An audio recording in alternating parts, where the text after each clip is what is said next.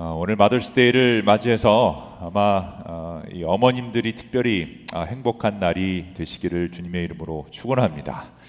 그러려면 아마 오늘 음식을 하지 마시고 다 시켜 드셔야 할 텐데 오늘 저녁 계획이 어떠신지 모르겠습니다. 해피 마더스데이. 또 사실은 한국에는 어버이 주일이죠. 그래서 모든 부모님들이 사실은 오늘 행복할 수 있는, 매일매일 우리가 행복해야 하지만 오늘 특별히 더 여러분 행복하시면 좋겠습니다. 한 주간을 돌아보시면서 한번 이런 질문을 다시 한번 해보면 좋을 것 같아요. 여러분 행복하신가요? 이번 한 주 여러분 행복하셨습니까? 오늘 여러분 행복하십니까? 5월 한 달 동안은 매일 잠언 말씀을 통해 행복에 대한 하나님 말씀을 보고 있죠. 특히 잠언 말씀 중에서도 제가 특별히 이 17장 1절 말씀을 통해서 이런 질문을 던져드리고 싶습니다. 마른 빵 한 조각을 먹으며 화목하게 지내는 것이 진수성찬을 가득히 차린 집에서 다투며 사는 것보다 어떻게 나을 수 있을까에 대한 질문을 던지고 있습니다. 지난주 첫 번째 시간은요, 이것의 출발점은 결국 나의 소유에 있는 것이 아니라 하나님의 소유된 하나님의 소유가 더 중요하다는 걸 보았죠. 그래서 나의 행복은 주어진 나의 소유에 있는 것이 아니라 오늘도 나는 어제도 오늘도 내일도 내가 하나님의 소유되었다라는 사실에 있다라는 것을 보았습니다. 우리가 하나님의 소유된 백성이라는 믿음, 우리가 곧 하나님의 자녀라는 사실이 마른 빵 하나로도 행복할 수 있는 출발점임을 보았죠. 오늘은 이 행복 탱크 시리즈 두 번째 시간으로 정의가 주는 행복이라는 제목으로 우리들의 행복 탱크를 채우는 시간을 갖도록 하겠습니다. 이미 여러분에게 선포해드렸지만 하나님이 여러분을 향한, 우리를 향한 계획은 행복입니다. 하나님이 누리시는 기쁨과 행복을 우리도 누리기 원하십니다. 그래서 하나님은 어떨 때 기뻐하시고 어떨 때 행복하신지에 대해서 우리에게 알려주시기 원하고 우리가 그것을 공부해야 됩니다. 왜냐하면 그것은 곧 우리의 행복과 우리의 기쁨이기도 때문입니다. 잠언을 기록한 솔로몬 또 지혜자들은 바로 이 점을 잘 알고 있었습니다. 그래서 잠언 1장부터 하나님의 속성을 잘 설명하는 글을 남겼는데요. 이것은 다윗의 아들 이스라엘 왕 솔로몬의 잠언이다. 이 잠언은 지혜와 훈계를 알게 하며 명철의 말씀을 깨닫게 하며 정의와 공평과 정직을 지혜롭게 실행하도록, 이 정의, 공평, 정직이라는 하나님의 속성을 이미 거론해 놓고 있습니다. 이 세 가지를 우리가 지혜롭게 행해야 할 세 가지를 말하고 있는데, 정의와 공평과 정직을 행하며 사는 것을 위해 잠언을 썼고, 그럴 때 우리가 행복할 수 있음을 설명하고 있죠. 왜냐하면 하나님의 속성이 이렇기 때문이에요. 하나님은 정의로우신 분이십니다. 공평하신 분이십니다. 정직하신 분이십니다. 그래서 그런 하나님의 기쁨과 행복을 공유하려면 우리도 정의롭게, 우리도 공평하게, 우리도 정직하게 살면 된다라는 것이죠. 하나님은 바로 이런 행복을 누리라고 믿음의 조상 아브라함을 보내시고 그 아브라함을 통해 그런 복을 주시려고 합니다. 그래서 처음부터 하나님은 우리 인간들이 경험해야 될 행복이 바로 이 정의, 공평, 정직임을 설명하고 있죠. 창세기 18장에서 이렇게 말씀하세요. 아브라함은 반드시 크고 강한 나라를 이룰 것이며 땅에 있는 나라마다 그로 말미암아 복을 받게 될 것이다. 내가 아브라함을 선택한 것은 그가 자식들과 자손을 잘 가르쳐서 나에게 순종하게 하고 옳고 바른 일, 여기서 이제 옳고 바른 일이라고 번역된 단어가 아까 잠언 3장에서 나오는 그 미슈파트와 체데카라는 단어인데요. 제가 이 원어를 든 이유는 이 원어에 대해서 우리가 조금 공부를 미리 해야 오늘 말씀을 이해할 수 있기 때문입니다. 그래서 옳고 바른 일, 이 미슈파트와 체데카를 하도록 가르치라는 것이다. 이렇게 하면 약속한 대로 그 복을 주겠다라는 말씀이죠. 다시 한번 잠언 1장 3절로 가서 이 정이라는 단어가 체데카라는 단어고요. 공평이 미슈파트라는 단어인데 바른 일, 정의라고 번역된 체데카, 또 옳은 일, 공평이라고 번역된 미슈파트는 다 비슷비슷한 말입니다. 바른 일이나 옳은 말이나 정의와 공평, 정의와 공의 다 비슷한 말이에요. 사실 정의와 공이라는 단어가 구약에서 많이 등장하지만 명확하게 구별하기가 어렵습니다. 둘 다 관계적인 어떤 의의를 의미하는 단어인데 새번역에서 한국말로 번역한 단어하고 또 개역개정에서 번역한 단어하고 왔다 갔다 할 때가 있습니다. 그래서 헷갈리는데요. 정의와 공의를 왔다 갔다 사용했기 때문에 한국말로 보는 것보다는 원어로 그냥 체데카, 미슈파트로 구별하는 게 더 쉽고요. 영어로는 righteousness하고 justice라고 구별을 짓는 것도 또 괜찮을 것 같습니다. 기본적으로 설명해 드리자면 이 체데카라는 단어, 새 번역에서는 정의라고 번역됐고요. 개역개정에서는 공의라고 번역된 이 단어는 하나님과 인간의 올바른 관계를 의미하는데, 하나님께서 명령하신 대로 인간이 살면 하나님과 인간 간의 관계가 올바르게 세워지는 모습, 그게 이제 의로움이죠. 그게 체다카, righteousness라는 의미입니다. 하나님과의 올바른 관계, righteousness가 확립이 되면 주위에 있는 사람들과도 그 righteousness가 성립이 됩니다. 그러니까 주위에 있는 사람들과도 올바른 관계를 맺게 되는 것. 그러니까 이웃 간의 관계에서, 하나님과의 관계에서 올바른 관계를 맺을 수 있는 조건이 충족된 사람을 체다카, righteousness라고 할 수 있죠. 미시파트라는 단어는요, 공정한 판결을 통해서 회복되는 관계를 말합니다. 그러니까 justice라고 보면 되는데요. 특히 가난하고 약한 사람들이 공정한 판결이 필요한데 그것을 의미합니다. 그런 공정이 실현되지 않아서 억울한 사람이 많아지면 그 사회는 관계가 무너진 사회가 되겠죠. 그래서 불공정한 그 사회에서 공평하게 하나님의 의가 실현되는 것, 이것이 미시파트입니다. 근데 이 두 단어는 같이 나오기 때문에 엄밀하게 따로 정의하지 않고 같이 이해하는 것이 제일 구약에서는 좋기는 합니다. 그러나 오늘 우리가 잠언 1장 3절에서 정의와 공평과 정직을 나눠놨기 때문에 이 잠언에서 말하는 그럼 정의는 무엇인가, 공평은 무엇인가, 정직은 무엇인가를 3주 동안에 우리가 같이 보려고 합니다. 그래서 그 체다카, righteousness, 정의로 표현된 것을 오늘 보고요. 다음 주는 이 미시파트, 이 공평이라고 된 그 단어를, 그 다음 주는 정직에 대해서 같이 보도록 하겠습니다. 하나님을 경외하는 사람은 정의로운 삶을 통해 하나님의 기쁨을 경험하게 됩니다. 그렇다면 잠언에서는 그 정의롭게 산다라는 그 단어, 체다카라는 단어를 어떻게 정의했을까요? 저는 오늘 본문을 통해서, 이 4장에 나와 있는 내용을 통해서 지혜자들이 정해놓은 정의라는 단어는 좌로나 우로나 벗어나지 않는, 좌로나 우로나 치우치지 않는 길이라고 생각을 합니다. 잠언 4장 27절을 보겠습니다. 좌로나 우로나 치우치지 말고 내 발을 악에서 떠나게 하라. 올바른 관계를 맺는 게 정의입니다. 하나님과 올바른 관계가 형성되면 이웃과도 올바른 관계가 형성됩니다. 우리들의 행복의 핵심은 결국 좋은 관계에 있죠. 좋은 관계를 만드는 것이 하나님 원하시는 방법인데, 성경은 바로 이 올바른 관계를 위해서 좌로나 우로나 치우치지 말라라는 말을 되풀이하고 있습니다. 이 좌로나 우로나 치우치지 않는다라는 말은 정치적인 좌파나 우파를 의미하지는 않습니다. 많은 사람들이 이 중도적인 입장을 지키며 살아가는 것이 좌로나 우로나 치우치지 않는 것이다 라고 착각하는데, 중도적인 입장을 취하라는 말이 절대로 아닙니다. 때로는 우리가 좌적인 생각을 하며 하나님 말씀을 따라가야 될 수도 있고, 또 우적인 생각을 하며 따라갈 수도 분명히 필요합니다. 근데 중도의 이야기를 하는 것은 절대 아닙니다.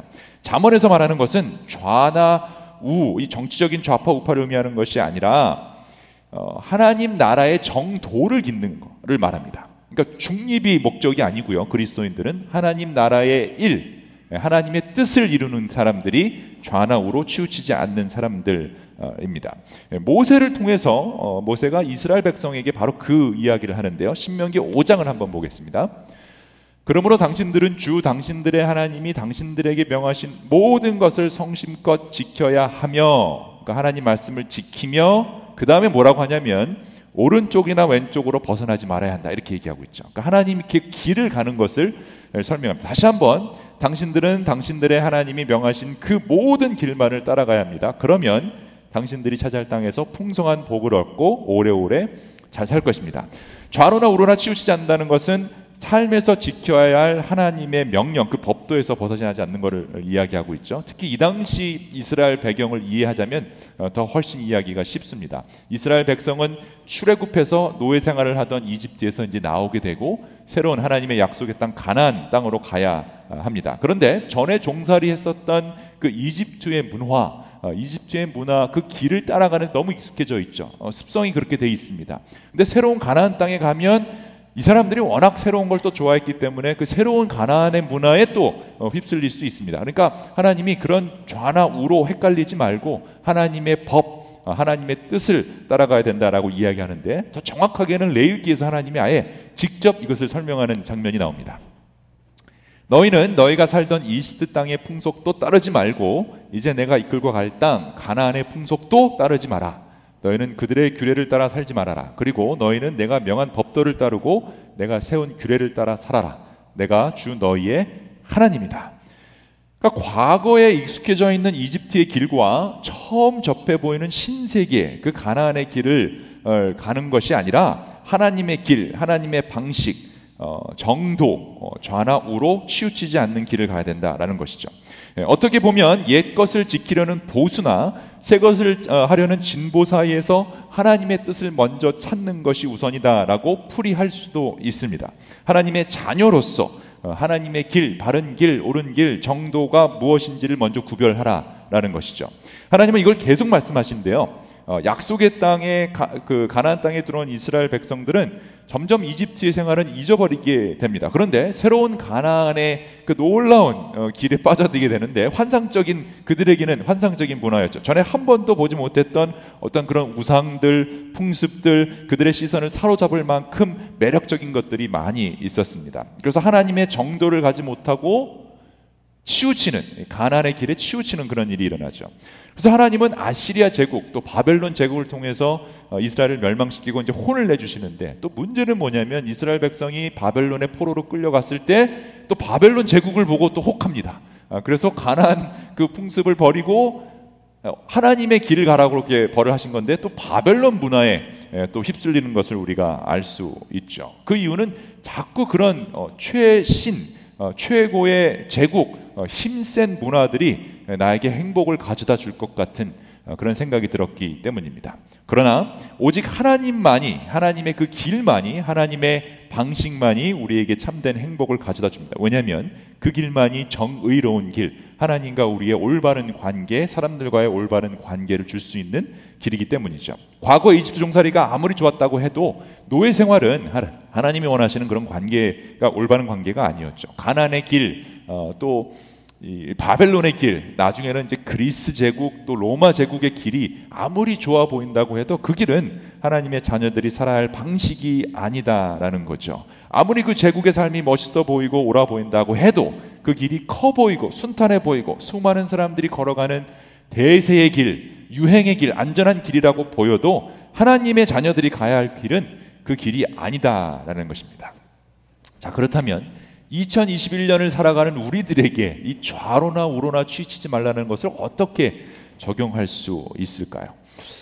저는 이 오늘날 우리들에게도 과거에 그 이스라엘 백성이 경험했던 이집트의 길이 있고, 또 가나안이나 이 바벨론이나 로마의 길이 있다라고 생각합니다. 그것을 저는 이렇게 한번 풀이해 보았는데요. 특히 이민 생활을 살아가는 여러분과 저 미국 땅에서 이민 생활을 하는 사람들은 과거에 이스라엘 백성이 이집트의 습성을 못 버렸던 것처럼 과거에 경험했던 한국의 길을 고집하는 경우가 있고요. 또 이제 미국에 살면서 미래 꿈꾸고 있는 그 아메리칸 드림, 미국 제국에 대한 어떤 그 길을 꿈꾸는 그런 갈래길에 좌나 우로 치우칠 수 있는 그런 유혹이 있다라고 생각을 합니다. 과거 한국의 생활의 길이란 이민자들이 가지고 있는 아주 특수 문화라고 할 수 있는데, 제가 보니까 여러분 이민 오신 그 연도에 따라서 여러분의 한국의 추억과 문화와 기록이 거기서 멈춰봅니다. 70년대 이민 오신 분들은 70년대식으로, 80년대 오신 분들은 80년대식으로, 또 90년, 2000년에 오신 분들은 그때의 생각으로 이제 멈춰 있죠. 한국은 계속 발전해 가고 있는데 우리의 생각은, 우리의 한국에 대한 추억은 거기에 멈춰 있습니다. 그걸 또 영원히 간직합니다. 그것이 한국의 다라고 생각을 합니다.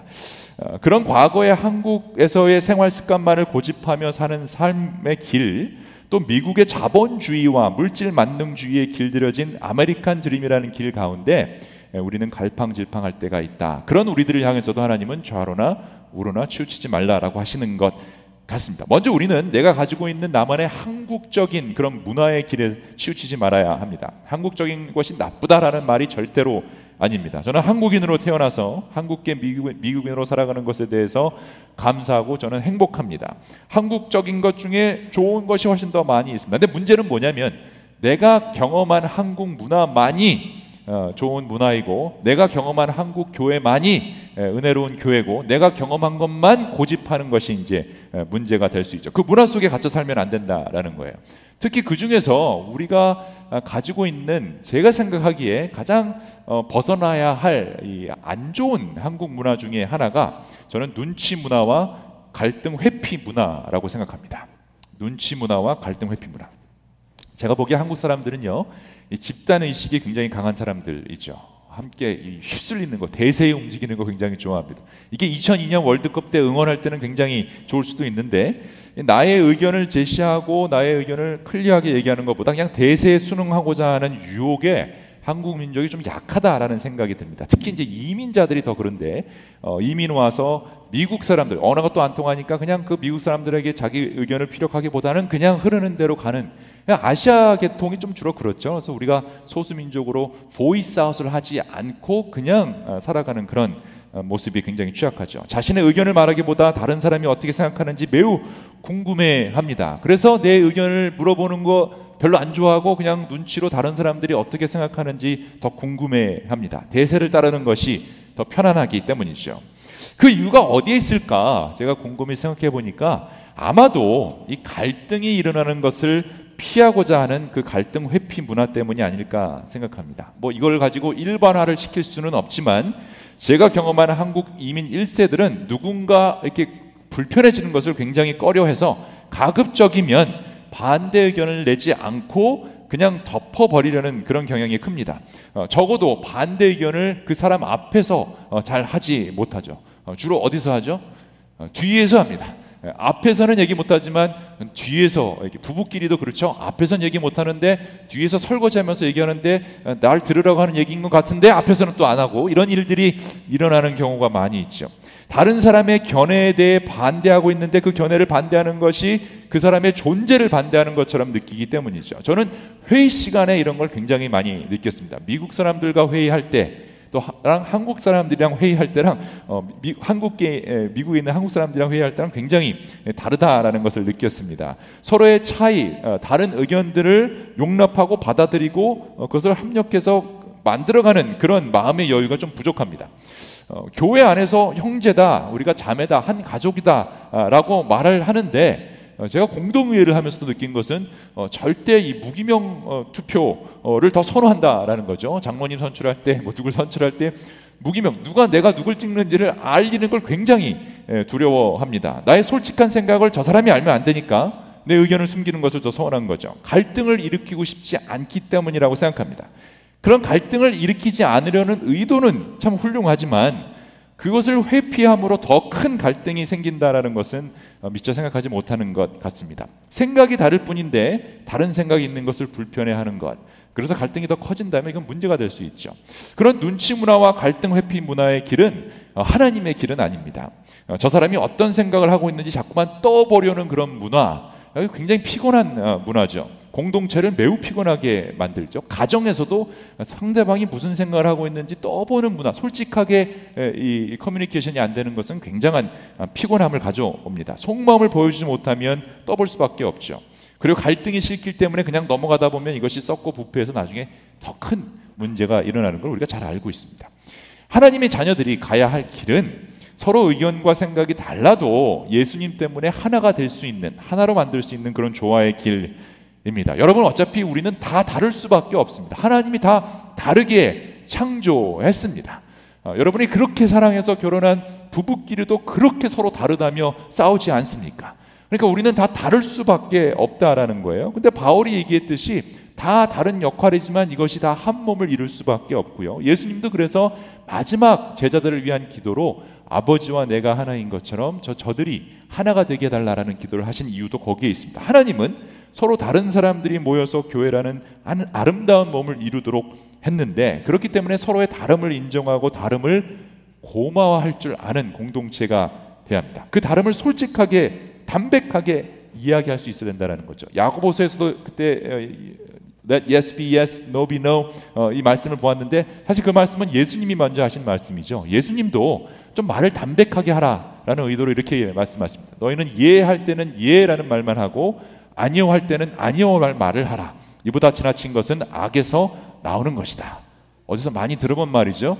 제가 공동이해 할 때 동의하시면 예 하시고 아니면 아니요 하세요라는 말씀, 여기서 나온 것입니다. 눈치를 보며 상대방을 떠보기 위해, 또 갈등을 회피하기 위해 자꾸만 지나치게 불필요한 말을 하는 것은 악에서 나온다는 거죠. 그리고 신기하게 여러분, 거짓말을 하면 말을 담백하게 못합니다. 더 말을 꾸며내야 되기 때문에 자꾸 말을 더 하게 되죠. 그러니까 신기하죠. 담백하게 하는 사람, 뭘 물어봤을 때 담백하게 예 아니요 하는 사람이 진실을 말하는 사람이고요. 주로 자꾸 말을 더 붙이는 사람이 거짓을 말하는 사람입니다. 담백하게 말해야 됩니다. 둘러둘러 말하는 것 좋지 않습니다. 예수님도 그런 말 별로 좋아하지 않는 것 같습니다. 여러분 그렇지 않습니까? 자꾸 뜸들이며 둘러둘러 말하는 거, 그런 습관 버려야 합니다.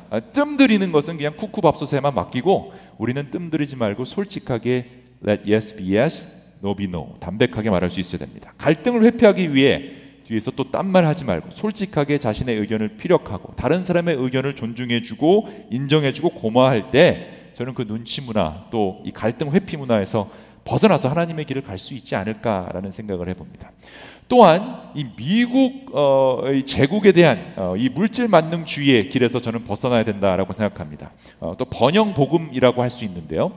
이 아메리칸 드림이라고 하는 것은 처음에는 좋은 의도였지만, 이 아메리칸 드림이 아메리칸 복음이 되면서 사실 이게 prosperity gospel, 이 번영 신학, 번영 복음의 출발지가 되어버렸습니다. 그러니까 한국에서 사실은 이 미국에서 유행한 번영 신학을 가지고 가게 된 것이죠. 가나안 시대 때부터 있었던 그 인간의 욕망을 자극하는 물질 만능주의의 유혹을 조심해야 된다라는 거죠. 물질의 풍요가 신이 주는 가장 큰 복이다라고 착각을 하게 만듭니다. 그러니까 하나님이 우리를 사랑하시면 물질의 풍요를 주실 것이다 라고 생각하게 만드는 거죠. 그러니까 지금 가난하게 사는 것은 하나님이 아직 복을 주시지 않은 거다, 이렇게 착각하게 만드는 것입니다. 이곳에서 우리가 싸워야 할 싸움은 물질의 풍요만을 성공으로 여기는 아메리칸 드림입니다. 왜냐하면 하나님의 길은 물질의 풍요보다 생명의 풍요를 더 중요하게 여기기 때문이죠. 다시 말하면 경제를 살리는 일과 사람을 살리는 일 가운데 우리는 어디에 더 관심이 있는지를 생각해 보아야 합니다. 물론 경제가 살아나야 사람이 살아날 수도 있습니다. 그죠? 그리고 전 세계적으로 보면 경제가 형편없는 나라에서 또 형편없이 사람들이 죽어가는 일들이 일어나기 때문에 어느 정도 경제는 건강하게 살아나야 되는 것은 분명합니다. 그런데 문제는 경제를 살리기 위해서 무자비하게 사람들을 죽이는 일이 일어난다면 우리가 생각을 해봐야 된다라는 거죠. 또한 경제가 살아남으로 누가 가장 큰 혜택을 받고 있는지, 경제가 살아남으로 누구한테 혜택이 가는지도 우리가 생각을 해봐야 된다라는 거죠. 물론 오늘 이 골치 아픈 경제 이야기를 다 다룰 수는 없지만, 적어도 그리스도인이라면 아메리칸 드림을 꿈꿀 것인지 아니면 하나님의 드림을 꿈꿀 것인지는 분명히 우리가 생각해야 된다라는 것이죠. 아무리 미국의 부자들이, 중산층이 삶에 성공한 아메리칸 드림의 모습이 좋아 보인다고 해도 그 방식이 하나님의 방식이 아니라면 결코 그 안에서는 행복을 찾을 수 없습니다. 그것은 정의로운 방법이 아니기 때문이죠. 우리는 이 땅에 보물을 쌓아두는 사람이 아니라 어디에 쌓아둔다고요? 하늘에 쌓아두는 사람들임을 잊지 마시기 바랍니다. 이런 길들뿐만이 아니라 우리가 싸워야 할, 우리가 치우치지 말아야 할 길들이 우리 인생에서 많이 있죠. 그런데 그 길들을 어떻게 다 이해하고 분별해서 피해갈 수 있느냐? 그냥 정도를 보면 됩니다. 한 길을 가야 되는 거죠. 하나님이 가르치신 그 길이 무엇인지를 봐야 합니다. 그것이 무엇인가? 좌로나 우로나 치우치지 않는 그 정의로운 길, 이것을 잠언 지혜자들은 마음을 지키는 길이다라고 얘기합니다. 그래서 마음을 어떻게 지킬 수 있는지를 우리가 한번 볼 수 있으면 좋겠는데요. 그 무엇보다도 너는 마음을 지켜라. 그 마음이 바로 생명의 근원. 그죠? 아메리칸 드림이 이 재물의 근원을 찾는다면 우리는 생명의 근원, 생명의 성공을 찾는 사람들입니다. 마음을 지키라는 것이 잠언 지혜자들의 명령입니다. 이거 생각보다 어렵죠. 여러분, 마음 지키는 것, 마음 내 마음대로 컨트롤 잘 안 되죠. 보이지도 않고 만질 수도 없기 때문에 내가 컨트롤을 할 수 없는 가장 어려운 부분이 바로 마음입니다. 정말 미운 사람이 있는데 내가 마음 먹는다고 해서 한순간에 그 사람 사랑스럽게 보이지 않죠. 마음이 내 마음대로 안 됩니다. 그것도 신기하게 반대로요. 정말 좋아하는 사람이었는데 갑자기 한순간에 미워질 때가 있죠. 그것도 내 마음대로 컨트롤이 안 됩니다. 어떨 때 미워집니까? 갑자기 뒤에서 내 욕을 한다는 걸 알게 되었을 때, 내 앞에서 뭐 거짓말을 했을 때, 뭐 이럴 때 우리는 그 사람을 갑자기 미워하게 됩니다. 좋았던 관계가 무너지는 것은 한순간입니다. 또 안 좋았던 관계를 회복시키는 것은 또 너무 오래 걸립니다. 그러니까 마음이 잘 컨트롤이 안 된다라는 것이죠. 우리 마음을 잘 모르죠. 여러분 잘 아십니까? 여러분 마음을 잘 아십니까? 우리가 우리 마음을 잘 모르기 때문에 컨트롤할 수 없고, 그래서 이런 유명한 말도 유행을 하고 있죠. I don't know why I'm doing this. I have no clue. I can't pinch it. I don't know about my sad mind. 여러분 이 명언 들어보셨죠? 번역하면 이렇게 되어 있습니다. 내가 왜 이러는지 몰라. 도대체 왜 이런지 몰라. 꼬집어 말할 수는 없어도 I can't pinch it. 구글 트랜슬레이션이에요. 서러운 마음 나도 몰라. 어디서 나오는 말씀이죠? 나훈아의? 예, 또 오늘 제 걱정이 돼요. 사실 집에 돌아가면서 나훈아의 갈무리만 오늘 설교 시간에 생각날까 봐 걱정이긴 하지만 정신을 바짝 차리라고 제가 한번 준비해 보았습니다. 내 마음을 나도 모르기 때문에 마음을 지킨다는 것이 어떤 것인지 잘 모를 수 있다는 거예요. 그래서 자문의 지혜자들은요, 마음을 지킨다는 것은 오케이, 마음은 보이지 않으니까 우리가 잘 컨트롤할 수 없지만 우리가 컨트롤할 수 있는 신체의 부위를 통해서 마음을 컨트롤할 수 있다라고 얘기합니다. 그 첫 번째가 바로 입입니다. 왜곡된 말을 내 입에서 없애버리고 속이는 말을 내 입술에서 멀리하라. 한마디로 입조심, 말조심이죠. 마음을 지키는 첫 번째 단계는 입을 컨트롤하는 거예요. 그게 마음을 지킬 수 있다는 거죠. 왜곡된 말, 속이는 말, 개역개정에서는 구부러진 말, 삐뚤어진 말이라고 번역했는데 유진 피터슨 목사님은요, 이렇게 영어로 번역을 해놨어요. Don't talk out of both sides of your mouth. 그러니까 한 입으로 두 말 하지 말라라고 이제 이야기를 하는 거죠. Avoid careless banter, white lies, and gossip. 쓸데없는 그런 경솔한 농담이나 악이 없는 거짓말이나 잡담을 피하라라는 거죠. 우리 입에 나오는 말이 어떤 말인지를 보면 우리 마음을 알 수 있기 때문에, 그러면 이 마음에서 말을 나오는 그 사이를 컨트롤해서 마음을 지켜야 한다라고 이야기를 하는 것입니다. 또 우리가 살고 있는 이 시대는 너무 말이 많은 시대입니다. 어떤 분은 그것을 말의 인플레이션의 시대라고 이렇게 설명한, 너무 많은 말들이 돌아다닌다는 거죠. 인터넷에서도 그렇고 뭐 너무 시끄럽죠. 너무 말들이 많아요. 한 입으로 두 말, 세 말 하니까 여러분 생각해 보십시오. 얼마나 많은 말들이 돌아다니겠습니까? 그것들을 우리가 잘 컨트롤할 수 있어야 된다라는 겁니다. 우리 마음속에 담궈두면 그것이 다른 사람들에게 해가 되지 않는데, 이게 나오는 순간 다시 회수할 수 없다라는 그런 사실을 우리가 꼭 기억하면 좋겠다라는 거죠. 잘 모르겠으면 모르겠다라고 말하고, 예스면 예스라고 말하고, 노면 노라고 말할 수 있어야 된다는 거죠. 내 감정을 소모하는데 함부로 입을 놀려서는 안 된다라는 거죠. 입을 조절하지 못하는 사람은 마음을 지킬 수 없습니다. 자, 두 번째 마음을 지키는 방법으로는요, 잠언의 지혜자는 이 내 눈을 컨트롤하라라고 이야기합니다. 눈으로는 앞만 똑바로 보고 시선은 앞으로만 곧게 두어라. Straight ahead라고 되어 있고요. 그 다음에 sideshow distraction, 옆에서 일어나는 그런 디스트랙션들을 조심하라라고 이야기하고 있죠. 우리에게 입을 다물 수 있는 능력이 주어졌고요, 그렇죠? 그 다음에 눈을 감을 수 있는 능력도 주어졌습니다. 그리고 눈은 우리가 볼 수 있는 곳을 보고 보기 싫은 것을 보지 않을 수 있는 능력이 주어졌습니다. 그러니까 마땅히 바라봐야 할 곳을 바라보는 것이 마음을 지키는 또 다른 방법이다라는 것이죠. 그리고 주위에 일어나는 사이드, 어떤 그 어트랙션, 사이드에서 일어나는 그런 일들에 대해서 여러분 마음이 흔들리지 않도록 그것에 시선을 두지 않는 게 중요하다라는 겁니다.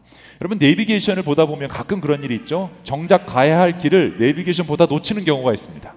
그리고 사실 사고는 그럴 때 일어나죠.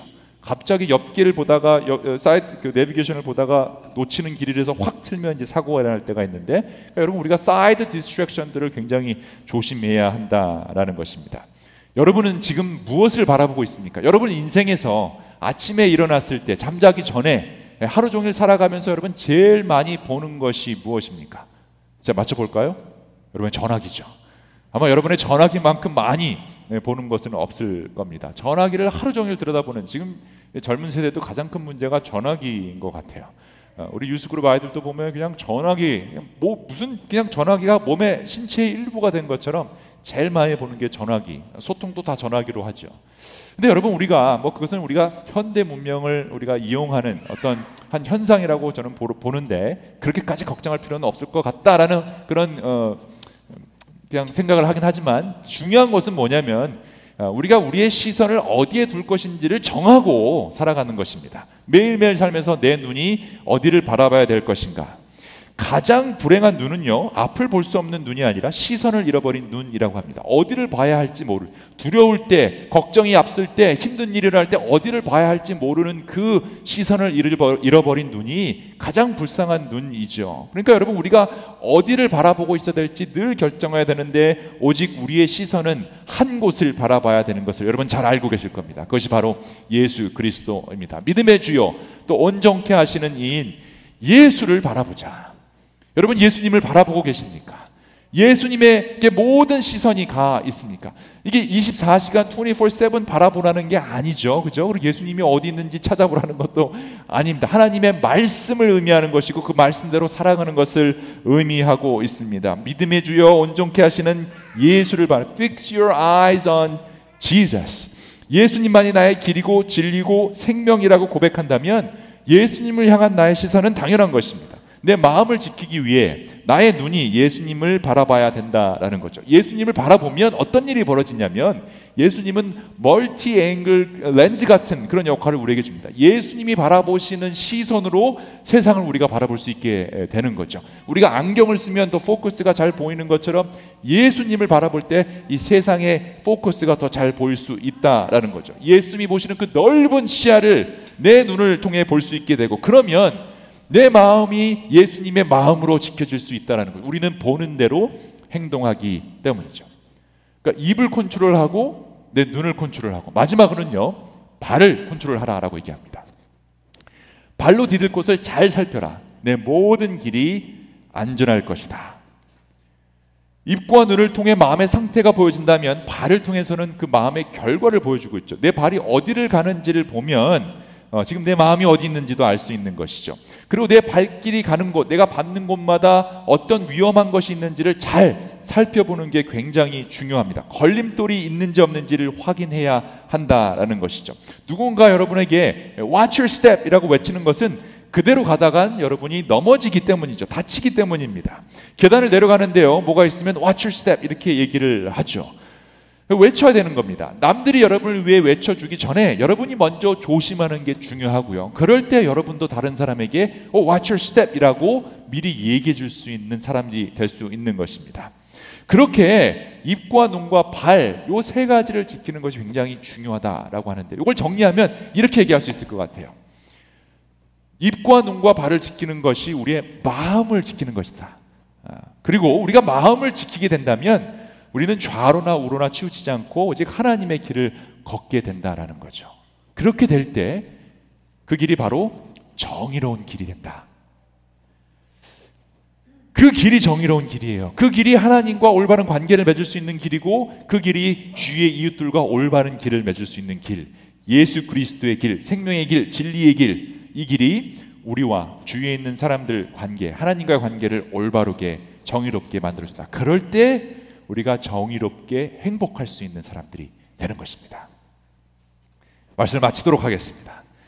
사랑하는 여러분, 제 소원은요, 여러분이 어디를 가든지 무엇을 하든지 오직 예수로 빛나는 사람이 되어서 정말 행복한 선택을 할 수 있는 사람들이 되는 것입니다. 마음을 지킬 수 있는 사람이 되는 것이에요. 좌로나 우로나 치우치지 않고 그것이 무엇이든 간에 상관없이 정도를 걸을 수 있는 사람들, 그래서 그 정도를 걷기 때문에 내가 오늘도 행복하구나를 느낄 수 있는 사람이 되게 하는 것, 그것이 목사로서의 꿈이고 기쁨이고 행복입니다. 저의 성공이 바로 그것이죠. 그래서 오늘 이 말씀으로 마무리를 짓고 싶어요. 여호수아 1장 7절에서 하나님이 여호수아에게, 모세에게 하셨던 그 말씀, 오늘 여러분과 저에게 하시는 말씀으로 이렇게 다시 한번 말씀하십니다. 오직 너는 크게 용기를 내어 나의 종 모세가 너에게 지시한 모든 율법을 다 지키고 오른쪽으로나 왼쪽으로 치우치지 않도록 하라. 그러면 내가 어디를 가든지 성공할 것이다. 하나님 나라의 성공이 여러분 모두에게 임하시기를 축원합니다. 하나님 나라의 성공이 여러분 삶에서 이루어져야 되고, 가정에서 이루어져야 되고, 여러분 하는 모든 그 사업에서, 일터에서, 직장에서 이루어져야 됩니다. 여러분은 성공한 사람이 되어야 합니다. 어떤 성공이에요? 하나님 나라의 성공. 그 성공은 무엇이죠? 좌로나 우로나 치우치지 않고 내 마음을 지킬 수 있는 것, 내 입을 지키고 내 눈을 지키고 내 발을 지켜서 하나님이 원하시는 그 길을 걸어갈 때 주시는 놀라운 복을 누리는 그 삶, 그것이 정의로운 행복입니다. 정의로운 사람은 그러므로 예수님의 입과 눈과 발로 살아가는 사람입니다. 그럴 때 우리들의 마음이 지켜지고 내 주위에 있는 사람들의 마음도 지켜줄 수 있어요. 예수님의 입으로, 예수님의 눈으로, 예수님의 발걸음을 우리가 흉내낸다면 예수님의 마음을 품을 수 있고요. 예수님 마음을 품는다면 여러분, 예수님 주위에 모여든 사람들이 예수님이 치유해 주시고 회복시켜 주시고 사랑해 주시고 용서해 주시고 회복이 일어나는 그 마음이 지켜지는 일들이 일어나잖아요. 우리에게도 동일하게 일어납니다. 여러분의 배우자가 여러분과 함께 있으므로 그 마음이 지켜질 수 있다면, 여러분의 직장 동료들이, 친구들이, 주위에 있는 사람들이 여러분 때문에 그 마음이 지켜질, 그런 표현 하잖아요. 참 마음이 좋다. 난 그 사람과 있으면 마음이 편해. 그런 놀라운 행복을 나눠줄 수 있는 여러분과 제가 됐으면 좋겠어요. 저도 그게 꿈이에요. 실질적으로 제 와이프한테 그런지 모르겠지만 가끔은 불편하다고 얘기는 하지만 제가 노력을 많이, 편하게 해주려고 노력을 많이 해요. 옆에 있음으로 편안한 사람, 마음이 참 가는 사람, 마음이 참 안정이 되는 사람, 마음이 편안해질 수 있는 그런 사람, 예수님의 마음으로 여러분 주위에 있는 사람들을 그렇게 행복하게 하시는 여러분 되시기를 주님의 이름으로 축원합니다. 아멘.